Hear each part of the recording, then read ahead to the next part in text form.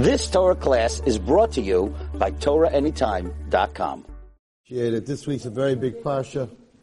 This week's a very big parsha, but before we start, there's a young boy who's in a very grave danger, and happens to be Daphne's oldest son, who was just rushed to the hospital, unresponsive. His name is Yisrael Meir ben Daphne Beria, and we really have to daven very hard for him. It's not a good situation. Yisrael Meir ben Daphne Beria. The whole ornavel, the whole everything was because of her. So, she has a lot of chussim, and he needs a lot of chussim right now. Yisrael Meir, which is named after the Chofetz Chaim. Yisrael Meir ben Daphne Beria. Okay, Beria. Alright, so this week's Parsha is Parashat Beshalach. Yes, it was just bar mitzvah. So this week is Parashat Beshalach, where the Bnei Yisrael go out of Mitzrayim, and the splitting of the Yam Suf, the Mun, a lot of good things happen this week, and most of it has to do with emunah, with belief in Hashem and being tested. And it's just very interesting because the Torah is the best psychology book that was ever written. Is definitely by far the Torah, and everything that a person goes through is in here. And it's very interesting because Klal Yisrael is coming out of Mitzrayim, and they're not warriors. They were slaves. They're not fighters. They're not army men. They're not, the Marines. They don't know really how to fight. It's not what they do, and it's not what they did. And Hashem is taking them out of Mitzrayim. The short way to get to Israel was to go through Palestine, through the Plishtim. But Hashem did not take him that way. He took him the long way around. Why? He karavhu, because it was close. So I would think that's the reason to go that way. If it's closer, why would you schlep me the long way? So the Torah tells us why. Ki amar Elokim pen yinachem ha'am v'oisem milchama v'shavu Mitzrayim. Hashem knew that the Plishtim were our enemies, and if we're going to leave Mitzrayim and go through the Derech Plishtim, they're going to go to war with us, and we just don't have that mentality. So, like, we get out of the fire, right? You get out and you end up in the pot. We're out of Mitzrayim, and there's a new enemy. Hashem said, what's going to happen? They're going to panic. They're going to totally panic, and they're going to turn around and they're going to run back to Mitzrayim. So we're going to take them the long way. We're going to take them where there is no war. Okay? So yeah, it's in psychology, it's called, it's a trigger, right? There's a word for it. There's a story, of this woman who was the head CEO of, I don't know, was GM, one of these IBM, one of these very, very big companies, and they were having a board meeting, one of those long tables, and all the big shots, president, CEO, everybody's sitting there, and she's like the chairman of the board, and, one of the workers walks in, he's wearing a red tie. A bright red tie. So she's sitting there, all of a sudden the guy walks in, she goes like this. Like she curls up in her chin, she goes like this. And she's like the chairman of the board. And everyone's like, what was that? Like, what's going on, right? And she just settles herself down and what just happened? Like, how does she know this guy? Whatever. Okay, so she has the meeting and at the end, she goes into her room and her executive assistant says to her, Mary, what was that? If I might ask you, what happened? So she said that it's transference, whatever. It's that her father used to abuse her, and he used to wear this red tie every time he came into her room. So even though that wasn't her father, it was some stranger with a red tie. But when she saw the red tie, she saw her father, she saw the abuse, she defended herself, she curled up. Transference. So that's sort of what was happening here. Of course, Baruch Hu said, if they're gonna come out of Mitzrayim and right away be attacked, they're gonna go back into that, help me, and they're gonna run away and they're gonna run back to Mitzrayim. So God knows, the human being, and He knew what we would do, so He didn't take us that way. Something very interesting that I'm working on right now. So, in fact, I had a long talk with the number one with Trisha Tia. Trisha Tia is the top therapist in New York, where most of the therapists, she's a supervisor. She's a very brilliant woman. And I'm finding something happen in rehab, in people who are going through pain, that in my school, in my rehab, and things like that, girls are getting so much better. Because, we have I was just there yesterday, we have this equine therapy, and they're in this holistic place, it's quiet, there's no one bothering you, and they have art, and they have dance, and they have boxing, and they have ceramics, and they have these horses, and they're really getting better. So girls who are cutting, they're not cutting. Girls who had a problem with that eating, they're eating. Girls who are depressed, they're not depressed. And then all of a sudden, they go back to cutting, and they want to get out. I want to leave. I can't take it. I'm like, what can't you take? What's wrong? You're doing so well. That's what I can't take. Well, what does that mean? Because the girl's like, I'm used to being in pain my whole life. And I'm used to being in pain, and I'm used to being depressed, and I don't understand this happy feeling. I am scared of this feeling. I don't live with this feeling. This is a strange feeling. I want to go back, even though it's cutting and you're not eating and all that, and depressed is not a good place, but that's my place. That's what I'm used to. I'm used to fetching and complaining and being upset and being angry at the world. And now, all of a sudden, I'm not angry at the world. I don't like not being... What do you mean you don't like not being angry? Because I'm used to pain. It's like someone every single day wakes up with a massive headache, and then one day wakes up, he has no headache, he thinks he's dead. It's like, I'm not used to... I don't know how to deal with this, I don't have a headache. Normally I have to go, and I have to go back to sleep, take my aspirin, and I don't have a headache. Like, what am I going to do in the next 2 hours?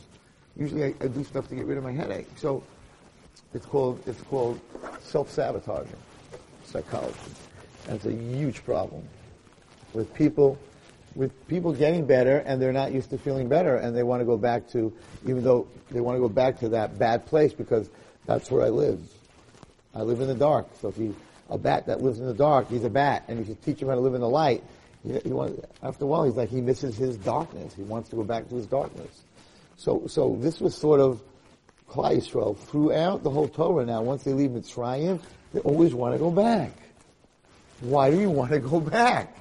The whole time, from now till the end, we want to go back to Mitzrayim. You took us out of Mitzrayim to kill us. You took us out of Mitzrayim, there's no water. You took us out of Mitzrayim, there's no meat. You took us out of Mitzrayim, there's no food. We want to go back. We want to go back to our pickles. We want to go back to our fish.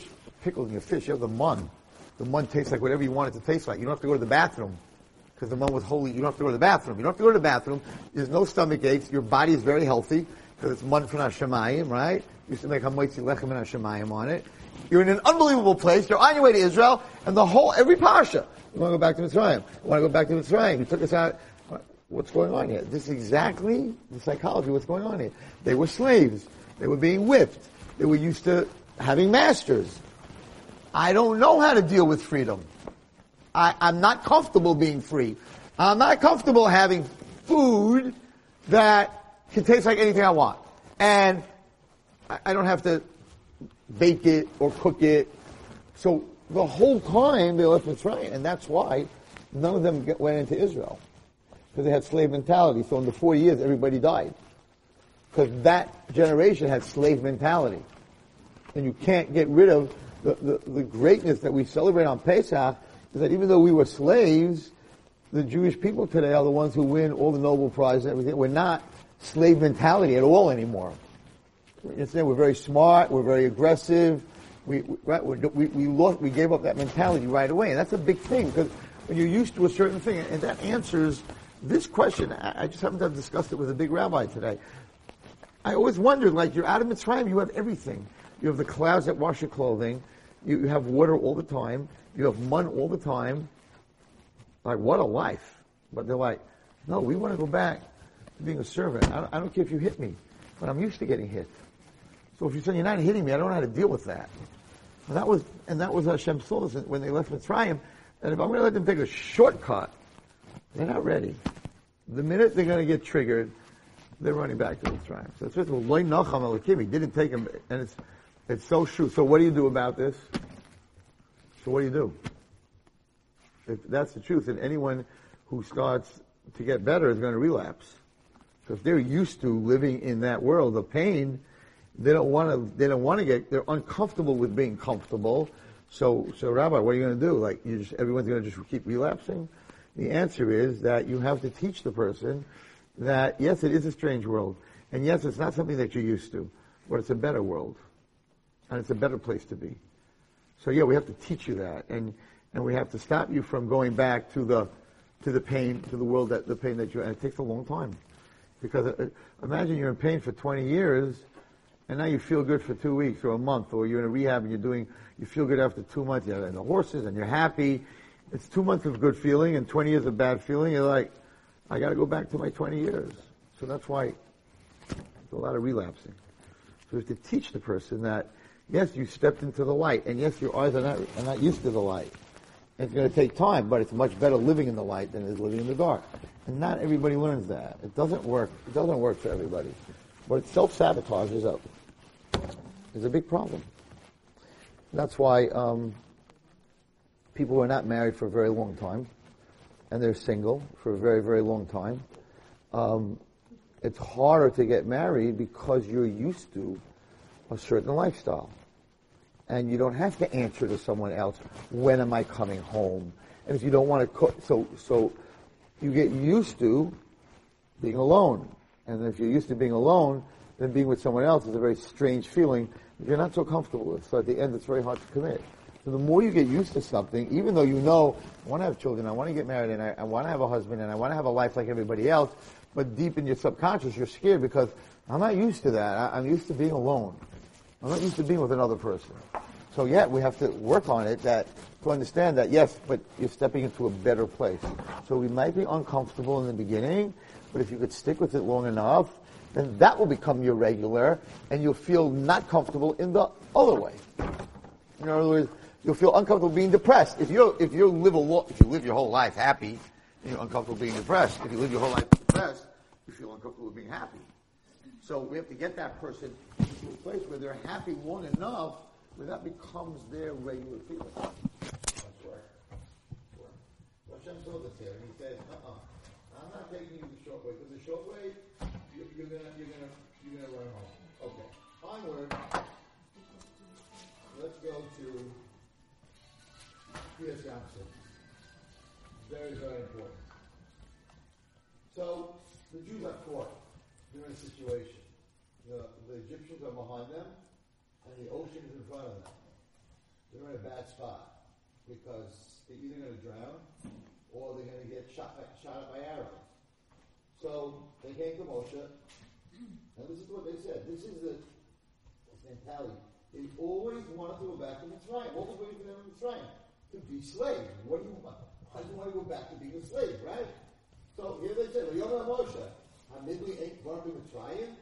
Aren't there enough graves in Egypt? Look, I told you, look, Midbar. You took us out to the Midbar to die. Mazel is a Sisolanu. Lord, see on Mitzrayim. Why did you take us out of Mitzrayim? Right? Didn't we tell you this when we were in Egypt? Leave us alone and let us be slaves. It's better for us, Avodas Mitzrayim, to be slaves in Mitzrayim than we send them than dying in the Midbar. So Moshe Rabbeinu said, listen, Al Tiro, stop being scared. It's Yatzvu. You just stand here. Who is Yeshua Hashem Asiyah Shalachem? You are going to see how Hashem is going to save you. The way you see Mitzrayim today as the most powerful country in the world, we'll also see they're done, they're finished. You'll never see them again. Hashem Yelachem, this is something we all need to learn. And this is the point of the whole shit, and this is the point of the Parashat. Hashem Yilachem Lachem. God will fight for you. V'atem tacharishin, and you remain silent. You think you can do something. You can't do anything. Without Hashem, nothing can be done. So if you have Hashem, you have nothing to worry about. If you don't have Hashem, you have everything to worry about. So you worry that the Mitzrayim are going to hurt us. Hashem's telling us they're not. So you just stand here and watch the show. Okay? And Moshe Rabbeinu turned and started davening to Hashem. Started crying to Hashem. You got to help us here. I took them out of the trial. We're stuck. All right. So Vayem Hashem al Moshe. Hashem says to Moshe, "Mat titzak elai." Why are you davening to me? Why are you crying to me? Daven Yisrael, you soul. Stop praying. Don't pray. It's not a time to pray. Tell the Jews to go into the water. Ask everybody. I don't understand. What are you saying, Hashem? Right? From David says Rashi, Moshe was praying to Hashem. Hashem said, now's not the time to pray. She's throwing the suit of Torah. The Jews are in trouble. So, you should go into the water. So everybody asks, well, what do the Jews do when you're in trouble? What are your teachers? What do you learn in school? What do your parents tell you to do? Somebody's sick. Somebody's in trouble. Somebody's being attacked. Daven. Pray. Right? All we can do, every time you hear, listen, there's nothing you can do. All you can do is daven. So now, Shabbat is coming, he's down to Hashem. Hashem said, what are you davening for? Of course that's what he's doing. Of course he's davening. That's what you're supposed to do. What are you davening for? Why are you davening? So the question is, why did Hashem say that to him? He should have just said, tell Klal to daven. Everybody should say Tehillim. Everyone should daven. So this is a very important point. There are times, all times, that, yes, you have to daven, but you also have to do something. So we see we talked about this a lot, that I don't know if I said this question yet, but I was in Florida this past week, and I asked this question. In fact, I asked a bunch of rabbis this question tonight. They were like, so we know that, everyone knows the story, that Moshe Rabbeinu was in a little basket, the basket was in the Nile River, and the daughter of Paro came down, she put her hand out, right, and her hand stretched, and she pulled Moshe Rabbeinu away. Big miracle, crazy miracle, whose hand stretches, right? Hashem made a crazy miracle, Kibbutz Hamayim, Yishtihu, that was his name, and Moshe Rabbeinu needed to understand that when things look impossible, right, you just put your hand out. It's God's job to make it happen. We're not making it happen. Thank you. Okay. So, the mic's here? Back here? We lost the mic. Okay. Anyway, so, here's a bomb question. You ready? So it says that Moshe Rabbeinu's basket was in the middle of the Nile River. Who put him in the Nile River? Who put him in the Nile River? Miriam, right? Miriam, his sister, put him in the Nile River. Miriam put him in the Nile River. How old was Miriam? Aaron was 3 years older than Moshe Rabbeinu. Miriam was 6 years older than Moshe Rabbeinu. So she took him as a baby, 3 months old, and she put him into the river, the Nile River. She was 6 years old. Can anyone in this room explain to me how he got into the middle of the Nile River? What's the length of a 6-year-old's hand? 2 feet? So she's standing on the shore, and she's putting her brother in the Nile River. He can't be more than 2 feet in the water. So what's this deal with her hand stretching? You all learned this Chumash. What? Why would he float? Why does Hashem have to make a miracle? Let him float. I understand. I'm saying, first of all, if you put him at the shore, he's not floating into the middle of the Nile. But Hashem made a miracle that her hand had to stretch. He could have just made sure he doesn't float. And it seems to be that the minute she put him down, the answer is, you're right. She put him 2 feet in the water. Hashem made a wave come and take him all the way out. Because Hashem needed to do that miracle so that in his name would be Moshe, that a leader has to know that things that look impossible, your job is to put your hand out. Your job is the effort. It's God's job to make it happen. You can't make anything happen. A great rabbi said, a great rabbi said something very deep. It's just as big a miracle to pick your hand up as it is for your hand to stretch. For a human being to pick their hand up, the brain cells, the energy, the nerve cells, the muscle, what has to go on. Whenever a person has a stroke, they can't move their hand, right? What has to go on in your body to get your hand to go up is just as big as a miracle as your hand stretching. To us, it's not, because we get used to nature, we get used to everything. So so understanding that if Hashem can give me life, Hashem can do anything. And if Hashem doesn't want something to happen, then nothing's going to happen. You know, my famous story with the boulder, pushing the boulder. Your job is to push in life. Is the effort. It's God's job to make the boulder move, because you can't make anything move. Effort in like becoming religious? No effort. Anything like going to work, making a panasa. No, making a panasa. You can't sit at home and say, "Okay, send me money." It doesn't work. You can't. I was with someone who went to a very big rabbi, Rav Chaim Kaines. He said, "Could you give me a bracha for shalom bayis?" Right? Fair question. Shalom bayis, that the husband and wife should get along. I want to get a blessing that I should get along with my wife. And he looked at him and said, "No, you have to do the work. I can't give you a bracha.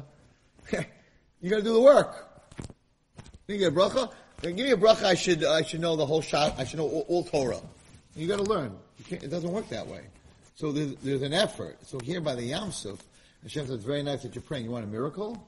You gotta jump into the water. You can't just stand there and say, okay God, make it happen. Send me the boy. Okay God, send me the boy. Send me the guy. You have to do something. You have to do something about it. You have to talk to a shadchan or become the kind of person that a boy would want to, go out with. Or there has to be something. You have to do something. You don't have to do a lot. The more you believe in Hashem, the less you have to do. But you can't just believe in Hashem in certain things. So you have this girl who works 22 hours a day. She kills herself because she wants to make money. When it comes to shidduchim, I don't have to go. I don't have to go out. They have to come get me. So 1 second. When it comes to money, you don't think Hashem could do it for you. You have to work 22 hours. When it comes to shidduchim, then Hashem's going to do it for you. No, it has to be, that's how to be your life. And everything. Either you do believe or you don't believe. And that's what happened by the Yam Suf. By the Yam Suf, Hashem said, it's very nice that you're praying, but you gotta do an action. The action makes it happen. So that's when Nachshon jumped into the water. Not a time to pray, because the prayer, so I'll break it down for you a little bit more, so you understand. Because really it is the time to pray. And many times Moshe Rabbeinu did pray. So it was like, this was the problem. When they came to the Yam Suf, the Jews, so we needed a miracle. We needed the sea to split, to go against its nature. Seas don't split. Water doesn't split. So, the Malach of the ocean said, why do the Jews deserve a miracle? You want me to split, right? I'm the Malach. You want me to split the water. But they served idols, and the Mitzrayim, the Egyptians, served idols. Why would I why would I save them and not save them? They're equal. So at that point, tefillah, praying, would not help us. Because the bottom line is the Malach was right. They're Avodah Zarah, why should I split? If you want a miracle to happen, you want to force a miracle, then what's a miracle? A miracle is something against nature. Right? There's a nature that Hashem put into the world, which is God, and then you break that nature is a miracle. The way for a person to make miracles happen is for them to break their nature. If I break my nature, then I can ask Hashem to break nature. So, at this point, if he would have prayed till Mashiach comes, the Yam wouldn't have split, because the bottom line is we didn't deserve any more than the Mitzvah deserved. So Hashem told Moshe, this is what you need to do. You need someone to go into that ocean and be willing to give his life, right? Mesiras Nefesh, for this miracle to happen. So Nachshon jumped into the water and he kept walking, everybody was waiting. Let's see what happens. And the water went up to his neck, still didn't split. It doesn't look like it's working. And then the water went over his mouth, he couldn't breathe, right? And it still didn't happen. Then the Medrash says the water went over his nose. And once the water went over his nose, he couldn't breathe. Now, if he couldn't breathe, he needed a miracle.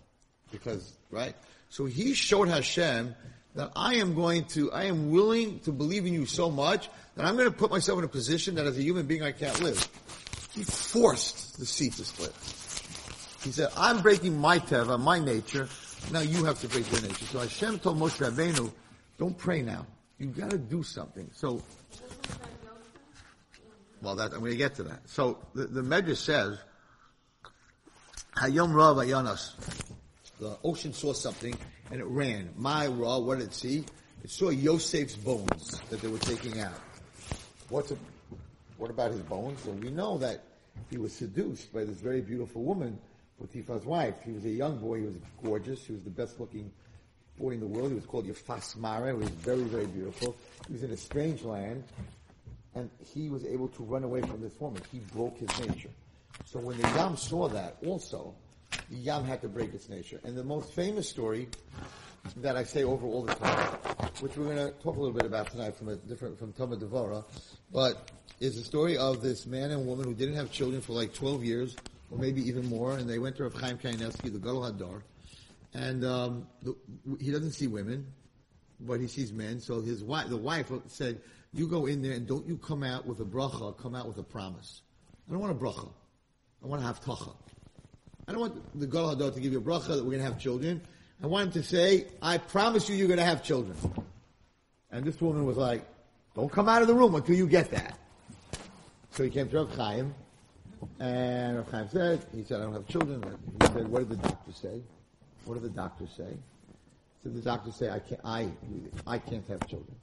I can't have children. It's not going to ever happen. So Rav Chaim said, so you need a miracle.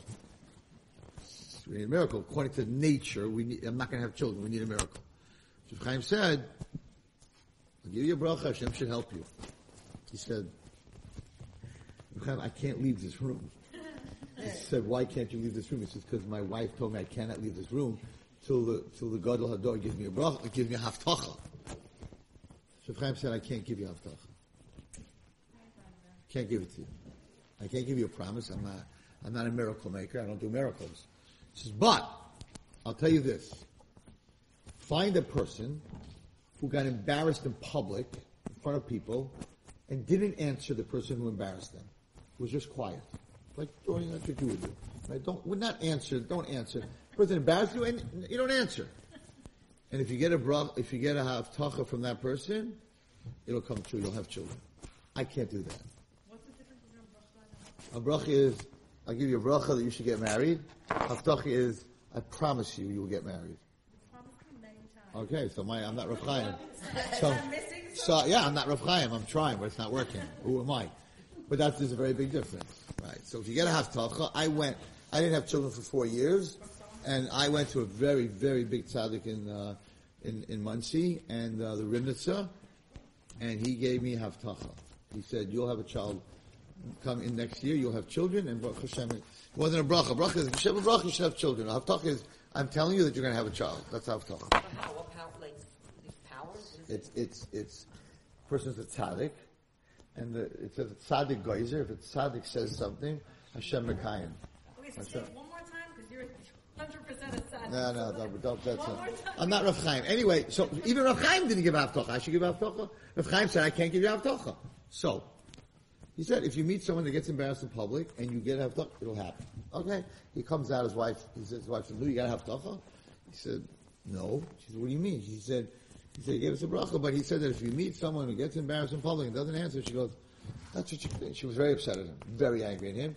You're a loser. You're a loser. You didn't get it done. You didn't get it done. The Chaim pushed you off, and you let him push you off. Okay. End the story. No children. She was pretty upset at him. A few months later, she's at a wedding in Bnei Brak. This woman, who has no children, and it was a wedding of a child of a divorced couple, and the mother, I guess she did something wrong, whatever. She was not invited to the wedding. The mother of the daughter that was getting married.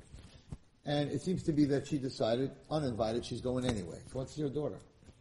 So she comes to the wedding, and it's an unbelievable story. She comes to the wedding, and the mother-in-law, her ex-mother-in-law, sees her, because she wants to dance with her daughter, and starts screaming, you ruined my son, you did this and this, you ruined my family, you ruined my children, get out of here, don't you dare come in here, yelling at her in front of everyone, and chasing her, mama's chasing her, out of the wedding. And everyone's like standing there in Bnei Brak like, whoa, right? This girl just got ripped in front of everyone. And she's mamish runs out of the wedding crying in embarrassment. And this girl is standing by the wedding. She's like, hold on. This is what I need. This is the one I need. She just got embarrassed in front of like the whole world. So she chases her. And she thinks that some relative chasing her because she went to the wedding, whatever. Anyway, she catches up and she says, could I ask you a favor? Who are you? She goes, it's a long story. I don't have children. Listen, I don't have children. You just got embarrassed and you didn't say one word. And a great tzaddik said that if you promise me I'll have a child, I'll have a child. She goes, what are you talking about? I'm a nothing. I'm a nobody. I couldn't even go to my own child's wedding. Look what just happened to me. You went to Rav Chaim and that's not good enough. You want something from me? I'm a nothing. She goes, that's what Rav Chaim said. I'm begging you. I have no children. You could give me a child. Okay, so next year at this time, you'll have a baby boy. That's what this woman said to her. Inshallah. She has one. Not only she has one, but Rav Chaim Kanievsky is the sandik. And he said over the story. He's the sandik of this baby. What happened here? What happens? Rav Chaim, the Gadol Hadar, whose sister learns all day, can't give a haftacha, but a lady that gets embarrassed, a divorce, a whole situation, gets embarrassed. And the answer is because it's not normal to be embarrassed in public and not to answer. First of all, if you don't answer, what you're saying is that what the other person's saying about you is true. If I don't answer you back, if you say something about, walking in, Red Walsey, you stole money from me, and right in front of all of you, and I'm embarrassed, and I don't say, no, I didn't. What are you talking about? I don't say anything. You're like, Red Walsey stole money from her. So I'm not answering, and I'm putting myself in such a bad position. The strength of doing that is I have the power to do miracles. To give someone who has no children, who the doctor said will never have children, 13 years, no children, I can do what Rav Chaim can't do. Because I controlled myself, and I broke my teva. I broke my nature. If I break my nature, I can break nature. I'm a miracle maker. Now I know that you're all thinking that you can do this. Wow, it's amazing. I could heal people that are sick. Next time someone embarrasses me in public, I'm going to shut my mouth. I know this also. I'm the guy who tells the story, right? And every time someone embarrasses me in public, I forget. And I'm like, what are you talking about? Why are you saying that? I'm like, oh my God, I have my shot. I have my chance. That's a natural thing. You defend yourself. But you think in your head, that's easy. I can do that. It's so not easy. It's so not easy. But that's what Hashem was saying. So Hashem was saying over here, you got to jump in. You jump in, I'll do miracles. You can't just sit there and pray. Yeah, you have to do something about it, which is a very big lesson. Okay, let's go on. We come to something very fascinating called the mun. Okay, what's the mun? So the Jews were complaining. Hold on. Something very nice, very big compliment to women in this week's parasha. So after the Jews came out of the ocean, after it came back, so Miriam, who was Moshe Rabbeinu's sister, Vatikach Miriam Hanavia Achos Aaron Tatoif B'Yada, she took out a drum, a tambourine, I believe it's a tambourine, a drum, and Vatzinakol Anashim, all the women followed her, Vatupin Ubim Choylois, also with tambourines and musical things. They all went, and they said, Sus v'rach b'Rama b'Yam. They said, Shuvah Hashem, praises God, Goya God, Sus v'rach b'Rama b'Yam. That was it. A horse and its rider drowned in the ocean. That's it. That's what she sang. So number one, where maybe that's why girls like horses. Maybe that's why my ranch is doing so well. Because the one word she said after the whole thing was that the rider and the horse drowned in the yam, right? Why'd you pick that? There's so many other things in Oz Yosha that are much nicer. Why'd you pick that? But the number one question is, where did they get the drums and tambourines from? They're coming out of Mitzrayim, they're running out of Egypt, they're slaves. Why do these women have tambourines? So it says, why don't tambourines? That's what you come. If you're running, that's not the thing you're taking. You're taking your jewelry and your other stuff and some stuff easy to use in the kitchen and other stuff. And what you're not taking, let me go get my tambourine, right? So they left Mitzrayim in a rush. Why did the women take the tambourines and their musical instruments? So it says that in Mitzrayim, the women have much more belief in Hashem than usually than men. And they said, we know that at a certain point, God's going to do miracles for us. So let's go take musical instruments so that when the time comes, we'll be able to celebrate to Hashem. Why musical instruments? So there's a sefer that brings this down. Why do they do that? Because men are not allowed to listen to women sing. It's called Kol Isha. We're not allowed to listen to women sing. That's why we don't go to live concerts. We're not supposed to, whatever. A woman's voice can seduce a man. A woman who has a beautiful voice is very attractive to a man. So, we're not allowed to go listen to women sing. Okay, today they're saying if it's a choir and it's not one girl singing, whatever, Broadway, there's different ways that they bend the rules, but on Broadway it's a bunch of women, so it's not one woman, so you're not getting attracted. It's on tape, it's not live, whatever. There's ways around, the situation, whatever. But, so Miriam, listen to what Miriam said. Miriam said, we want to sing. God's going to do miracles. We want to sing, but they're not going to let us sing because the men can't hear us sing. But if we bring drums, we're going to make enough noise that we're going to sing. They're not going to hear our voices, and that's why she went and collected it. She was very smart. But anyway, they believed. The men didn't take anything out like that. They knew that they were going to thank Hashem. Now, what's this for Rachboy? Now, let me explain what I'm about to say, because you're going to first react like, I'm not going to his share anymore, I'm done. Especially coming out of Great Night, you're not going to deal with this. So, what's this horse and rider business? Right?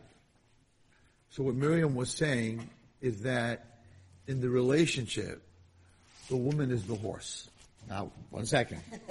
Okay? Time out. When you're at war, if you try to shoot the guy on the horse, it's very hard. He's moving, he's a small object. So everyone knows, don't shoot the guy, don't aim for the guy on the horse, shoot the horse. You get the horse, you get the rider. You get the rider, you don't get the horse. So you take down the horse, the rider goes with it. What Miriam said was, we're the essential part of Judaism. If we go down, the men, the families, everything goes down. She said to the women, we're the sus. We're carrying our husbands. We're the ones. And it happens to be, it's just very interesting that growing up, the Yetzirah, the evil inclination was really after the guys. Girls were good and sweet, and they weren't doing the things that they're doing today. They were feminine, they had a certain way about them, and you have respect for them, and the whole movement, the feminine movement, takes away from who you really are.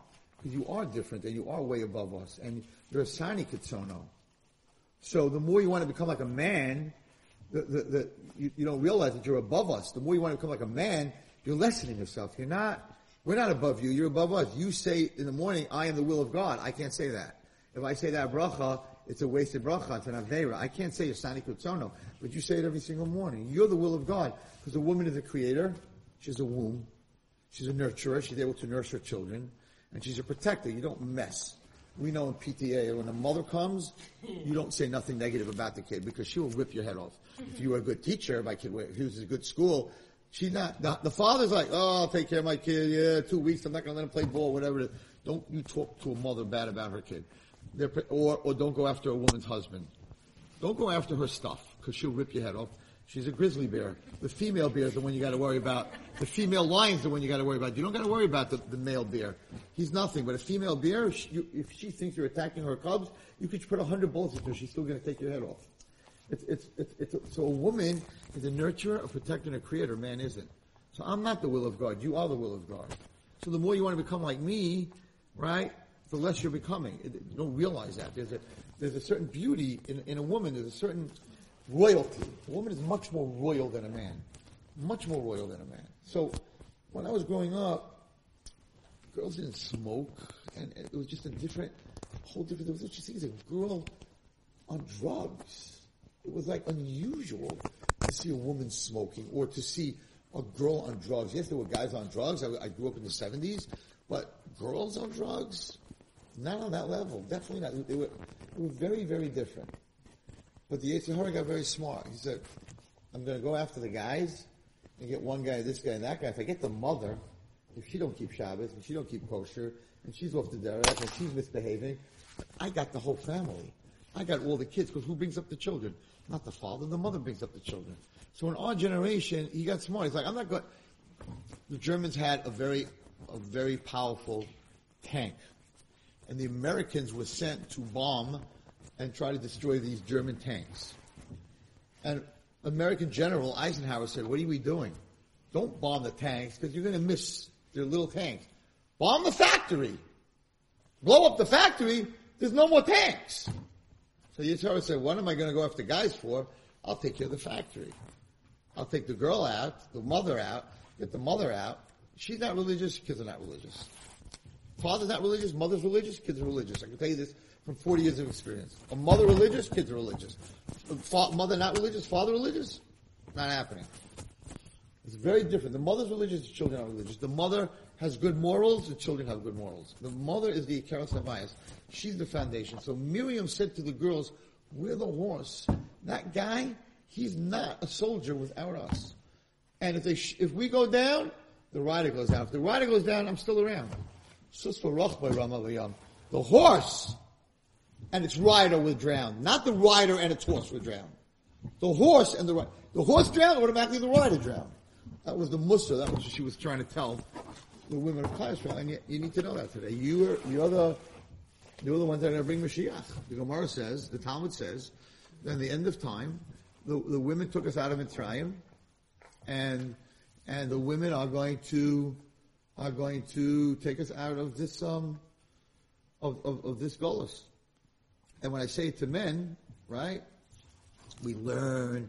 We go to Daf Yomi, we go to Minyan 3 times a day, we put on Tefillin, we put on tzitzis, and the Gemara has the chutzpah to say that Mashiach's not coming because of me, he's coming because of you. And I'm working all day long, and I'm learning, and I'm davening, and I'm fasting, and I'm putting on Tefillin, and Mashiach's coming for a bunch of girls. That's what the Gemara says. Seems to be very unfair. So when I say this to guys, they never argue with me. They're like, what do you mean, my sister? My mother? That's gonna be, what? You know what I do? They never say a word. So a few years ago, I asked a group of guys, I said, why aren't you complaining to me? Like a bunch of girls are bringing Mashiach and you, with your learning Gemara and Shas and no? So they said, Rabbi Wallerstein, bottom line, is Mashiach here? I'm like, no. He says, because of them! I said, that started by Chava in the tree. Right? Hashem said to Adam, why did you sin? He said, because of my wife. Started a long time ago. But that's what it says. It says the women are going to bring Mashiach. There's no question about it. Because the women are the ones who bring up the door. So you have to be more careful. Your children follow you. And you're the Ikaros Habayis. And there's no question that he is attacking the female part of the Jewish nation much more than he ever did. In many, many different ways. Women are doing things they never ever did before. Because the Yetzer Hara really, really wants to get the mother. The mother is the factory. Knock out the factory, you knock out everything else. And that's what you were saying, Sister Rafa. Okay, let's end with, and I'll tell you a fascinating story. Let's end with the man. Okay. So they're complaining, they have no food, right? And Hashem says the following. It's going to rain food. It's going to rain food. And you're going to go collect it every day. But you need to know something. It's going to last for 24 hours. The next morning, it's going to be wormy. So you're going to get mun every day, fresh mun. Don't collect a bunch and try to save it. You don't have to. You don't have to. It's going to be fresh every day. Every morning, it's going to be there on the ground. But if you think you're going to save it, it's going to rot. But on Friday, you're going to get double.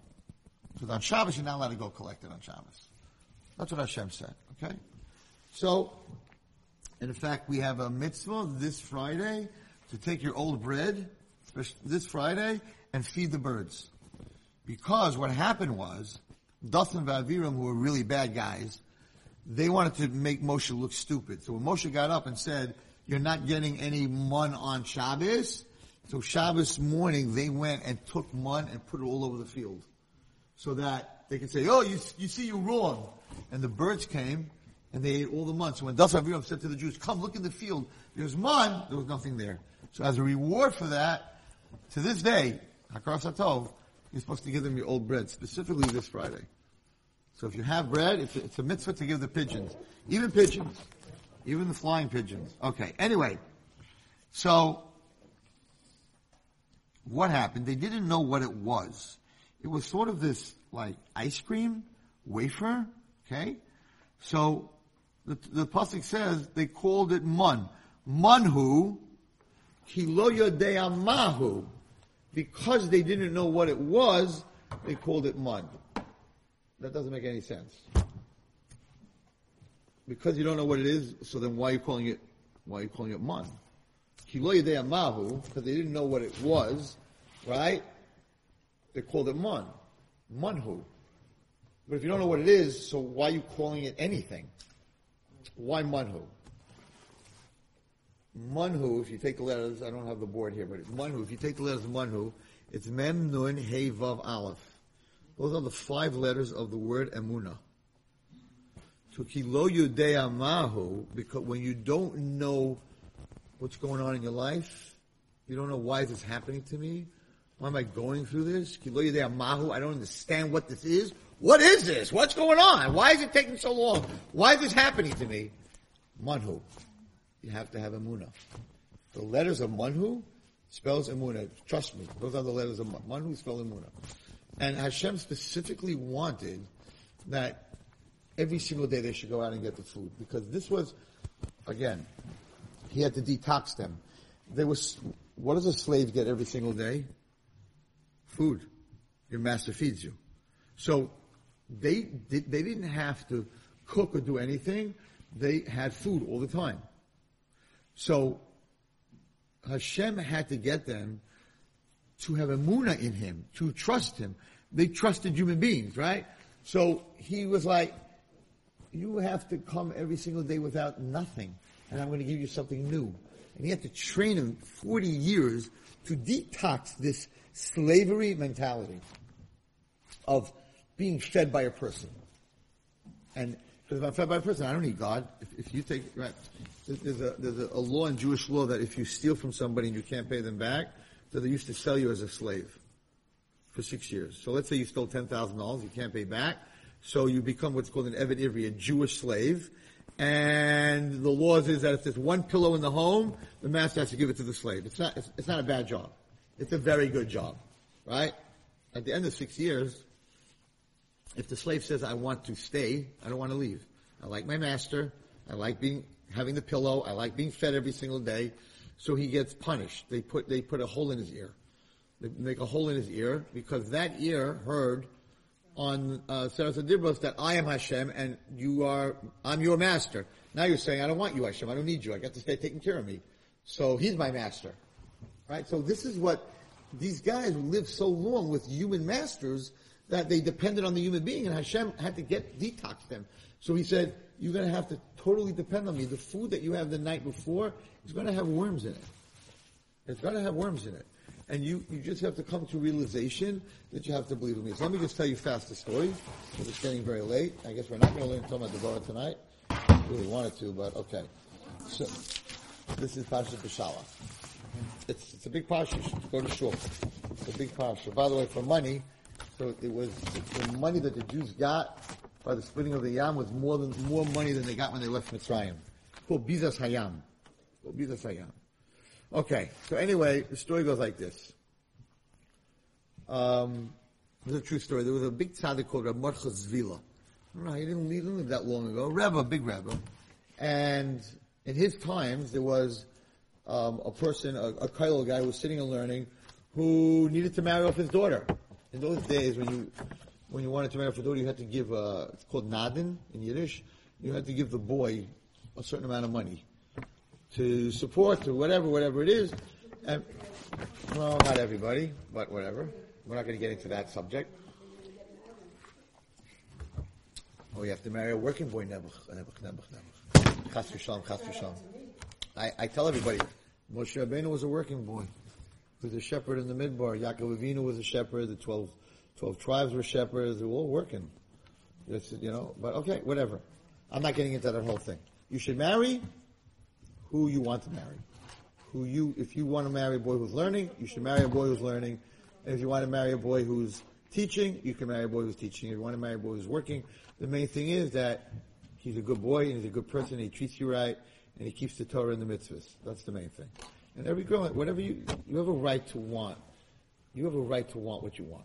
Nobody can tell you what to want. You want to marry someone who's going to learn the rest of his life, you have that right. You want to marry someone who works the whole day, or he goes to minyan in the morning and he has a shir at night, you have a right to do that. You want to marry a guy who's 5'10", or 6'2", and has blue eyes and blonde hair, you have a right to want that. Whatever you want, you have a right to want. Are you going to get what you want? You don't always get what you want. But you should always get what you need. There's a song or something like that. But anyway, Hashem doesn't always want what you want. But, the famous story, it's in a book now with, the famous story with me, which a lot of you know, and most people that are listening know, but that's, when I went to Rav Steinman was a gadol, big tzaddik. And when I opened up my high school, so after like 5 years, I realized that my girls would come to high school on Monday, totally out of control. By Friday, I got them under control. But then they went home to the dysfunctional home, and they came back Monday out of control, and I was just spinning my wheels. Friday they were good, by Monday they were no good. Friday they were good, by Monday they were no good. So we came to the realization that they can't go home. They're doing drugs at home, whatever they're doing, I can't send them home. If I don't have a dorm, what do I do with them? So I have to go get a dorm. I have to go find a dorm. Okay. So I found this building that had a lot of rooms, and I was very excited, but it was like broken down, old building.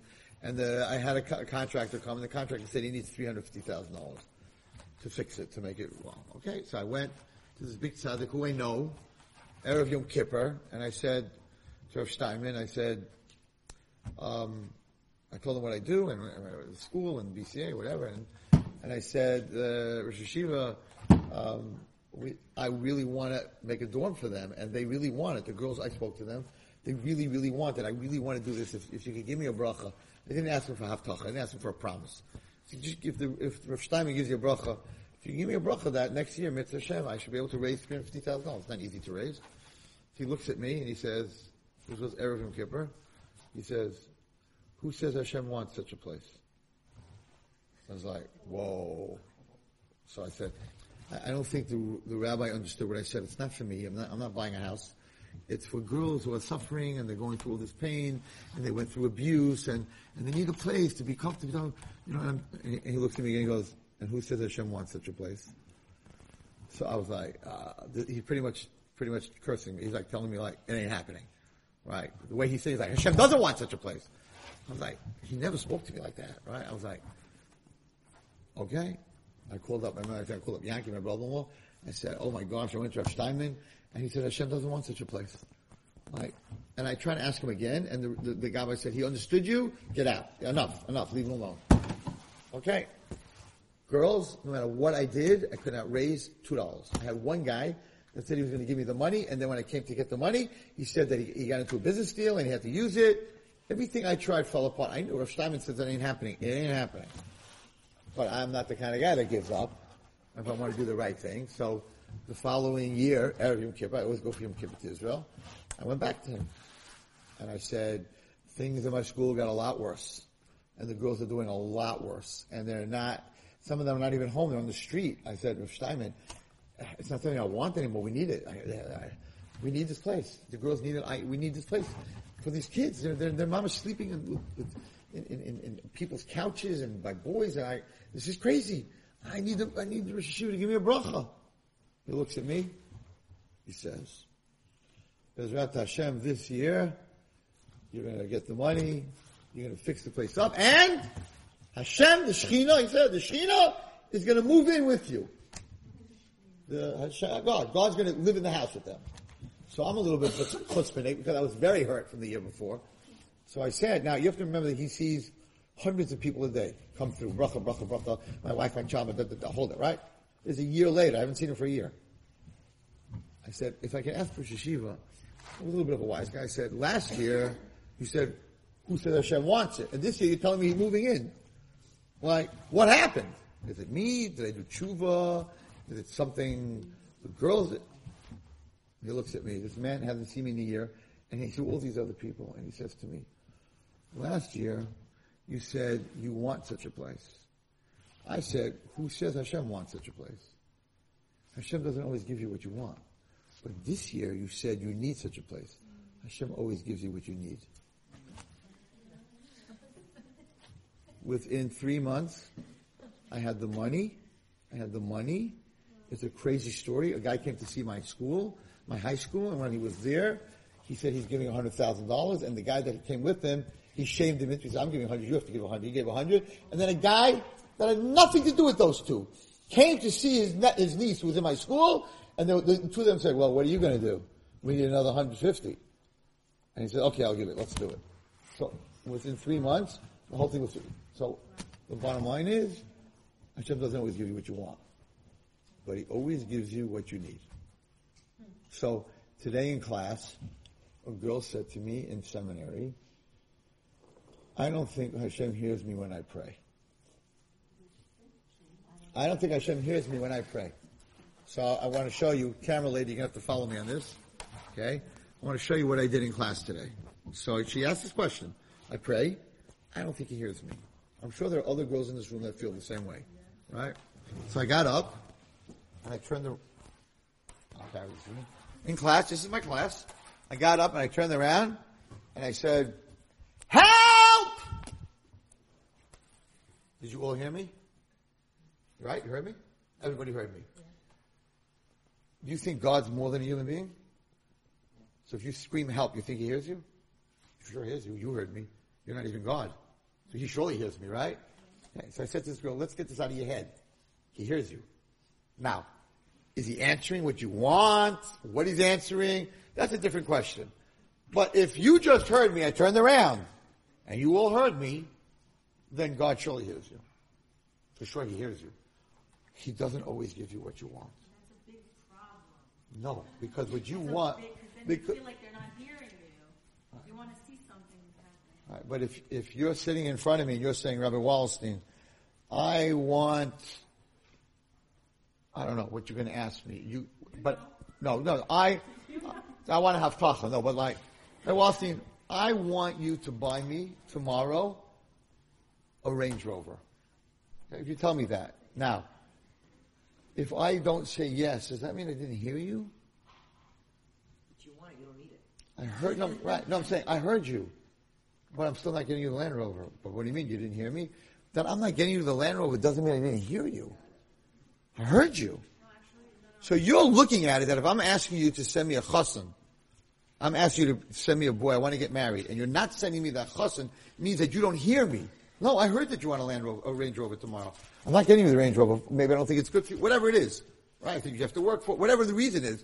But because I'm not getting you a Range Rover, doesn't mean I didn't hear you.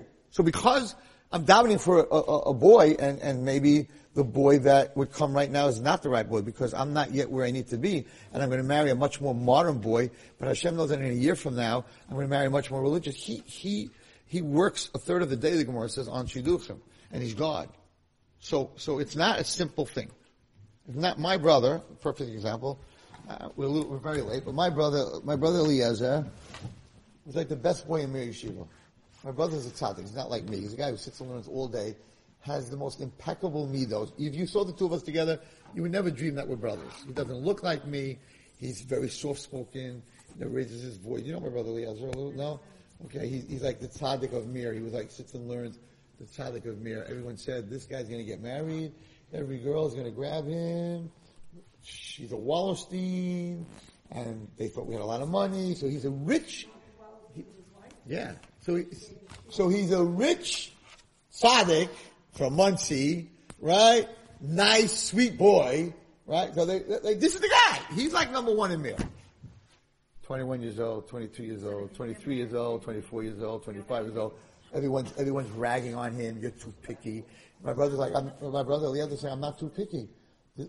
I wanted to go with this girl. She said no. I wanted to go another day. She said no. Some girls I didn't want to go with, but I'm not too picky. I was ready to go marry this person, but they said no. But everyone's ragging on him. You're 28 years old? 28 years old? You know, while you're 28 years old and you're not married? And your brother, me, is married at 19? Like, I got married while I wasn't going to wait for him, right? He's 28, he's 29, he's 30. Everyone's like, there's something wrong, something's wrong. Something's wrong. My parents are like pulling their hair out.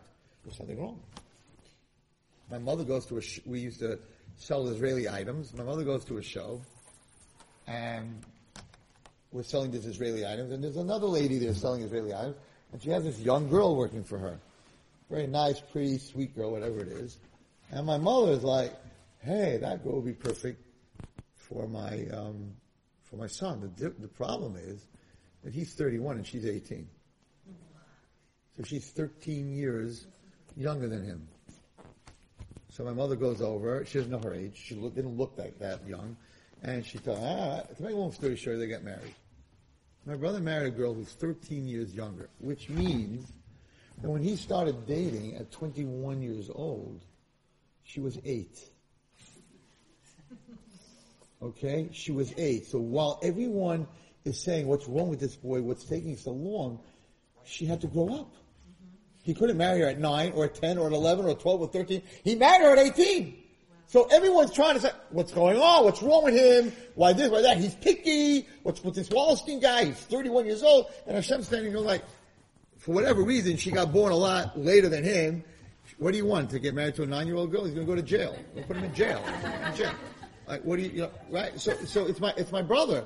And Baruch Hashem, they have a lot of kids and they have a beautiful family. And so I want to get, you don't think he wanted to get married? You don't think he was doubting Shemona Esrei? Every Shemona Esrei, he's learning a whole day and he's not thinking, Hashem, I'll do what you want me to do. And what are you doing? And Hashem's like, I know what you want, but you want the right girl for you? You want the one that I chose for you? She's 8 years old. So you're going to have to... Did he feel that was his soulmate when he met her? Like, everyone has a soulmate. Forget about it. But she wasn't old enough. She wasn't there yet. So many, it's not always age. Sometimes you're not religious yet. And therefore, you're going to marry a non-religious guy, but Hashem knows that she's going to continue growing, and in 2 years from now, she's going to marry totally a different guy, but that's the guy. So, I want to get married, but you don't realize that. Now you're going to say to me, like other girls said to me today, what about girls who never get married, chas v'shalom? So, right? So, I'm not God. I don't know. Sometimes people don't come to this world to get married. They were married last time, sometimes, and their job is something else. We don't know. People die very young. They never got married. Things happen. That's God's cheshbon. We're not God. But we need to, either you believe that He cares about you and He loves you, and therefore whatever is happening is for your good, or you don't believe it. So that's what I was trying to explain to the girl. Because I did hear you. Now, Wallerstein, buy me, I need a Range Rover, and just buy me one for me tomorrow. And I'm not. You can't come and say, so you didn't hear me? You didn't hear me? You're not listening to me? I did listen to you. But right now, I don't think that's what you need. That's what this whole parasha is about. The whole month, the whole thing. They're stuck. And Hashem's like, just go into the water.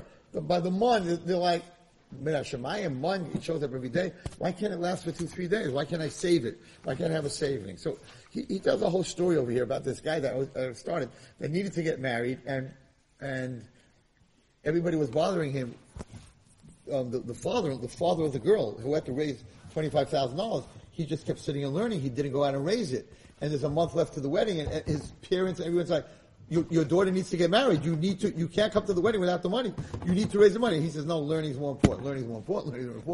And finally, it's one day before the wedding, and he goes to the Reish Koilo, the head of the Koilo, and he says, I gotta go raise money. Give me your list of your richest people that you know in the town, and I'm gonna go and beg them for money. The Reish Koilo said, I'm gonna teach this guy a lesson. I'm begging him to go already for 2 months collecting. Now he wakes up, I'm gonna give him the $18 guys. Not the $1,000 guys. So he starts going around thinking that he got the list of the richest guys. This guy gives him $5. This guy gives him $10, $18. All of a sudden he comes in the night before the wedding and he says, it's unbelievable. Thank you for giving me this list. I got a guy who just gave me $25,000. Guy that just gave you $25,000. He knew that he only gave him guys that were very poor. He says, what are you talking about? How did that happen? What happened? He said, I don't know. This guy, he wrote me a check for $25,000. So he leaves and he calls, the Reish Koilo calls this guy who never gives more than $18 and he says, what did you do? Like, I set this thing up and like, you messed it up for me. Like, what did you do? He says, well, I'll tell you the truth. I have one daughter and she's not that well. And my whole life I put away money for her wedding because I knew she couldn't work afterwards. She's not so well. And I put money away and this month she got very sick. And I realized that if she dies, all the $50,000 I put away was wasted. So I made a deal with Hashem, and I said, I'll give half the money to the first poor man that comes to me, right? So that she should get healthy. And this guy knocked on the door that he's making a wedding tomorrow night. So I gave him the $25,000 check. So what do we learn from this? If Hashem wants it, you're going to get it. The bottom line. The reason he didn't go collect was he was learning. So, okay, you're learning? Okay, this guy thought he set you up. In other words, if you're supposed to make money, nobody can stop you. And if you're not supposed to make money, you're going to work 25 hours. Even if you make the money, you think you can beat God, you'll lose it for something else.